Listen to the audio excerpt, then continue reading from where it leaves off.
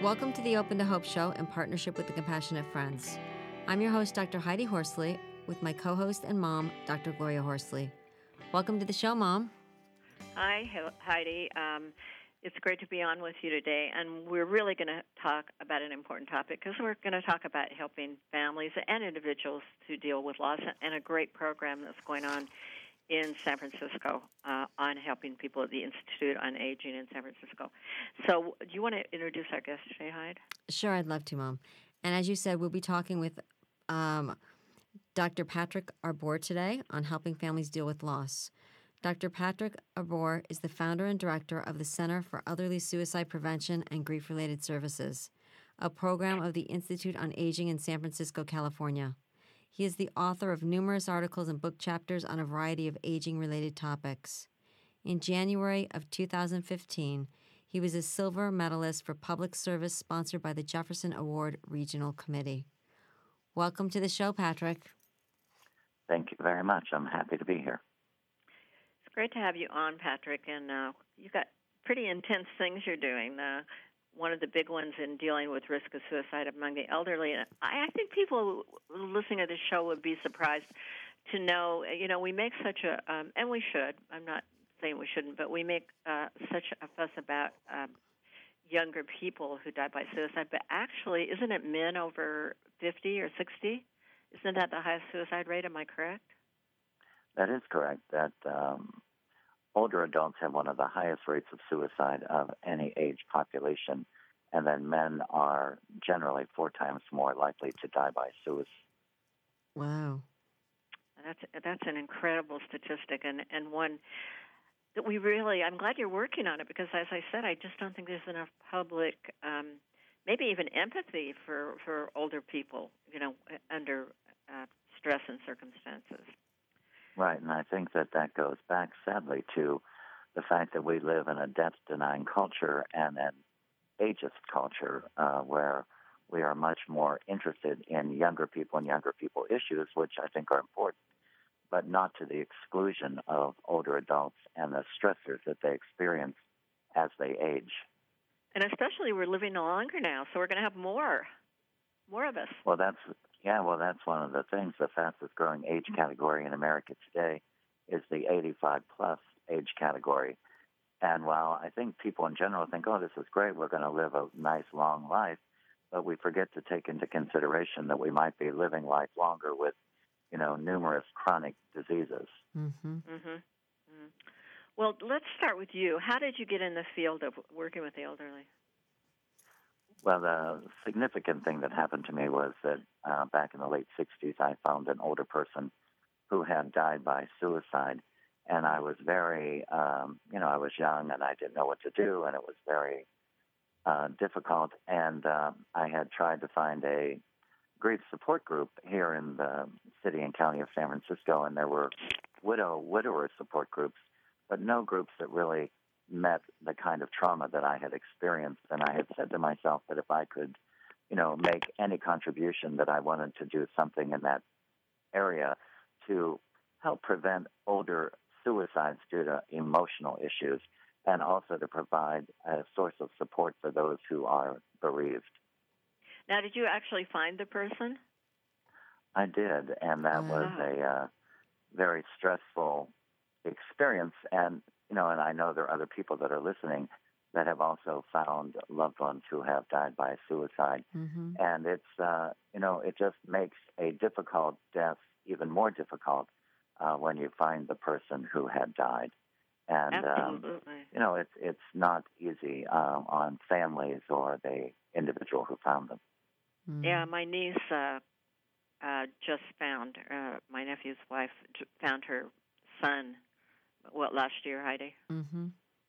Yeah, in his apartment after he overdosed. So traumatic. It really is, because nobody expects, certainly, to find their loved one, dead as a result of suicide. And so it's something that we can't even fit into our minds very easily.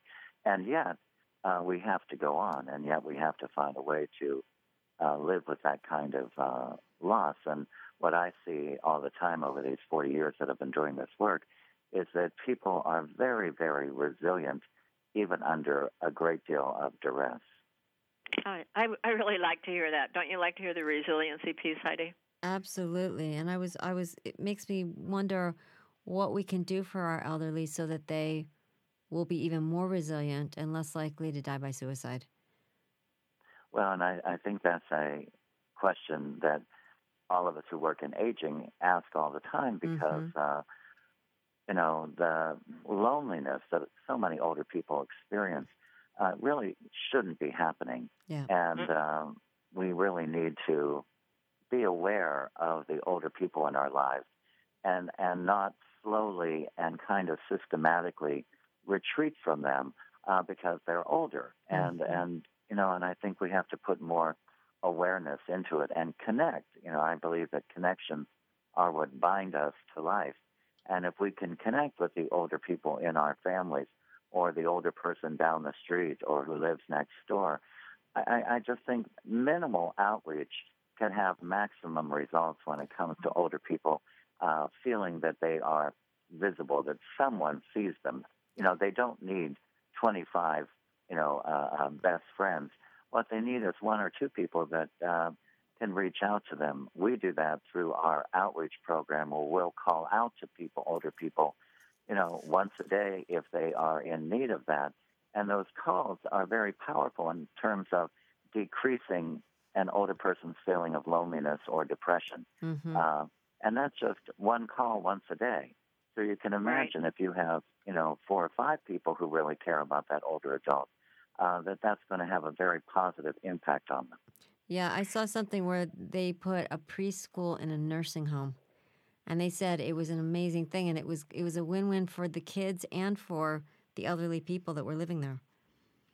See, and I think those kinds of models are, again, so powerful because what they're saying to older people is you're still a part of the community.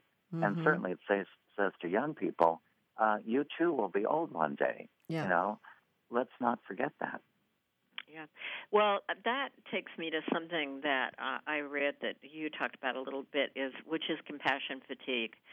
I think that sometimes the family just gets exhausted with their older family members over time. What's your thought on that? I was actually sitting next to somebody in church yesterday whose mother has had 25 rounds of chemotherapy, and she is a young mother with a baby, and she looked exhausted, and her baby was probably a month old and was pretty frantic.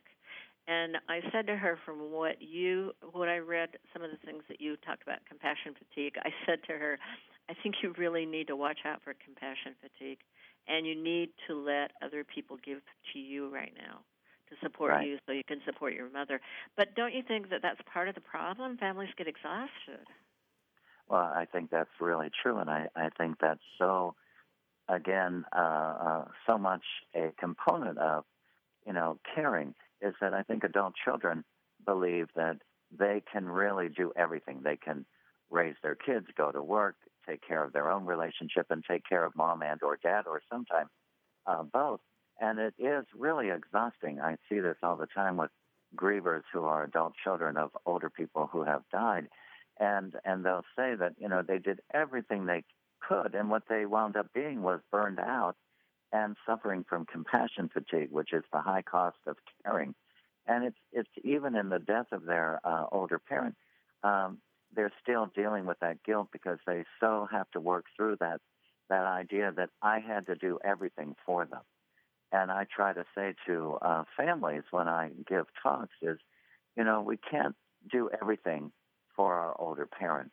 And that's why I think it's so urgent to be aware of aging services, in the towns or cities in which people live or in the communities, because I think, trying to help our older adults live, a life of well-being even until the end really does require the support and involvement of other agencies, and that's why we call out to people who are older, because we want to let the adult children know that there are other people who can, talk to your older parent.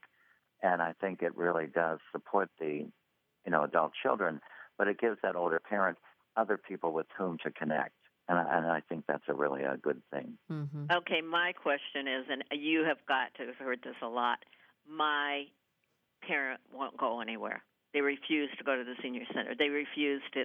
They want me to be there. They want me to be emailing them 5 times a day, and they refuse to do it. What do you do if you've got these people who don't want to go anywhere, or have and some of them have hearing problems? So they don't want to go. I don't go. Don't want to go because I can't hear, and I can still drive, and I don't need anybody. I just need you. Well, and you're so right about that. I mean, I hear that all the time, and I say to adult children who will tell me that, and what I say to them is, we have to really be aware of the impact of aging on older adults. That if they have hearing loss or if their vision has decreased, but they haven't told anybody. And the primary reason when I talk to older adults about that is that they don't want people to think they're old. They don't want them to think that they are in need. And so they put all of their needs on the shoulders of their adult children. And that's really difficult. I say to my staff and volunteers as well, when we try to offer a recommendation or a referral, is to anticipate that older person saying no, and they'll say, I'm saying no because I want my son or I want my daughter to do that. And so there's a family dynamic there that often needs some intervention, a social worker or an MFT or somebody else that works in aging, a gerontologist, to really help families have a discussion because so many families suffer, both the adult child who is in the caregiver role, but also that older person as well. And so we try to really kind of start those discussions earlier. It's really tough when you're in the middle of it. But we want to start those discussions earlier so that when your parents are in their 50s or 60s and are still very active and capable, that's when to have those discussions about what's it going to be like when you get older, Dad? What is it going to be like when you... And, of course, nobody wants to have that conversation, but it's such an important one because it's what is really true about life is impermanence. And we really need to have those conversations and go back to those on kind of a regular basis so that everybody's aware of how we're going to respond should mom have a fall and break her hip or whatever the issue might be. And again, to be involved and be familiar with aging services in your region. So you say, Mom, what about Dad? What about these dads that are committing suicide? I mean, what about them? Well, see, that's the other huge element here, which is, if men were born in this country generally, what they have is a very intense relationship with independence and autonomy. And we have to look at that as a potential risk factor when it comes to suicide risk assessment, is that if somebody's value is, I'm going to pull myself up by my bootstraps, I'm going to take care of it all myself, I can't let people know I'm weak, that's going to really deter the person from getting the help that they might need. And so, again, I think we have to look at, how we talk with older people. And when Dad says, oh, he's okay, don't worry about me, he might not be telling the truth. What he might be experiencing is that I don't want to be a burden on the family. And that's when people talk about feeling like a burden or they talk about not belonging, they're really in a state of thinking about death. And so family members really need to be alert to those kinds of comments and to be alert to that, again, those values where you could see Mom or Dad could really benefit from some help, but they absolutely refuse. And that's when you sometimes need maybe to have the physician have a conversation with that older patient with an adult child there as well, so that people can all get on the same page. I understand when people want and would prefer their adult children to provide all the help, but that's not certainly not sustainable and not always appropriate. Mm-hmm. Yeah, and when you say children with an S, one of my experiences has been seeing that a lot of times everybody will dump it on one child. Right. Well, and I think that's also where it becomes just kind of not appropriate for that, sometimes adult daughter or maybe that adult son who gets, really picked as that's the role you're going to play as I get older in life. And it causes a lot of guilt feelings on the part of the adult child who just loves their parent but really can't provide that level of care. And again, that's why I think we need to make sure that, the adult children are aware that they don't have to do that on their own.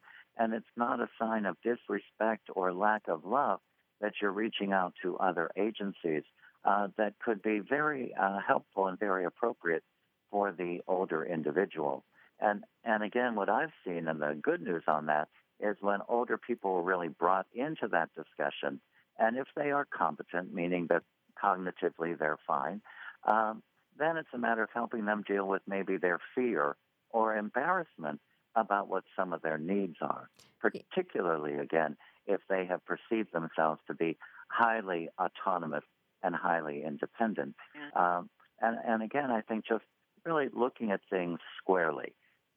This is what's going on. Mom and Dad, you are getting older, and we have to talk about that. Somebody's going to be old in this country. We need to be unafraid to say that's okay. We don't want to impoverish the meaning of aging because we're afraid to have that discussion. I love that. And that's why I think people just need to listen to programs like yours, that we can talk about this and the sky's not going to fall in. And you're doing your loved ones a favor when you bring in other people, because sometimes you're frustrated and short with people that you're caring for, and it's beneficial to them. And I guess the other thing I want to say is we need to figure out a way to keep our elderly empowered. They have so much to offer us, and yet we look towards youth for all the answers. And I feel like we need to do a better job at keeping them, in the game and keeping them empowered and going to them for advice and information about life. See, and I think what we try to do at Institute on Aging is to have a collaboration with the older adult and with the family, so that the older adult isn't sitting there, but everybody is ignoring the older person and talking about what we should do with him or her, rather than engaging that older adult as well to participate actively in decisions about what is going to happen either now in the present or in the future. And what I find is that when one respectfully brings that older person in and anticipates that they may not like this whole discussion, but to give them, the respect and patience to say, I understand how difficult it is to have these discussions because we're in an ageist society and no one really wants to say, yes, I need help because something has changed. I'm getting older. And I need to understand what I still can do for myself and what I need assistance from other people. And that could include, again, geriatric service agencies. Well, I think that's so important to let people out there know that they can turn to agencies. The other thing, I think before we end the show, Heidi, I think we need to talk about a little bit, since we've mentioned suicide, what if I feel my family member is at risk for suicide? How would I know? What should I do? Well, what we have to do, and this is what, again, I talk about connections being so important, you have to be aware of who your parent is or who that older individual relative is that you care about, and actually get to know them and to realize that who they were maybe in their 50s is not who they are today in their 80s. And it's really important to speak directly. And if you see any change in behavior, any change whatsoever, if the person isn't eating well or they're not sleeping well or, they're feeling suspicious of neighbors or whatever, that you really want to, first of all, have a discussion with your older parent and just ask them, is there a reason why you're not sleeping? And to really connect with them and have a discussion about that. And if it seems like the person is maybe experiencing symptoms of depression, then we want to talk to our primary care physician about this, you can call a suicide prevention center, such as our Friendship Line for the Elderly. We'll be happy to talk and support the adult and child. I can call you from another state. Is that number? And our number is 800-971-0016. Great. Thank you, Patrick. We need to wrap up, but that's great information. Thank you for all you're doing to help families deal with loss. Absolutely. Thank you for having me. Great having you on. Well, Heidi, what an important show. And, man, I thought about some of the stuff for me. I'm getting older, and you're my daughter, so hopefully you've got some good ideas for me. Yeah, Patrick gave me a lot of great ideas. All right. Well, we want to thank everyone for listening to this show, and we hope that you will take action and proaction and think about some of these issues. And Heidi and I always want to remind you that if you've lost hope, please lean on ours until you find your own, and God bless. You've been listening to Open to Hope Radio, hosted by Drs. Gloria and Heidi Horsley. Like today's edition, all of our past programs are available on demand at opentohope.com, along with helpful articles, videos, resources, and links to help get you through the toughest time of your life. You can also follow us on Facebook and Twitter and sign up for our monthly newsletter. Again, that's opentohope.com. Check it out today. Then be sure to stop by next Thursday at 9 a.m. Pacific Time when we'll be posting another edition of Open to Hope Radio. Remember, others have been where you are. They made it through, and you can too, as long as you're open to hope.